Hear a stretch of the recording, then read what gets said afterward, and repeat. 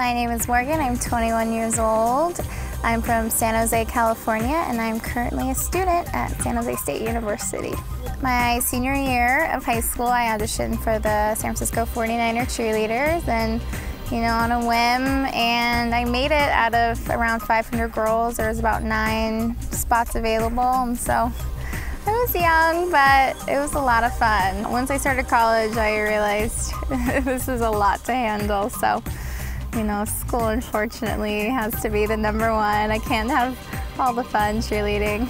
I feel like my outer appearance can sometimes, I think it's detrimental in this game. In real life, I think it's to an advantage, but here in Survivor, cuter young girls, they're usually first to go. People don't really want to put up with them. They usually aren't a big help, and they just sort of follow around the other males. So I hope to kind of break that mold and be completely different, because I'm definitely not a follower.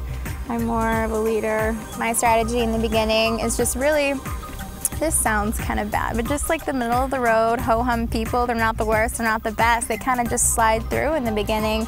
And I feel like, that could help me to align with them in the beginning.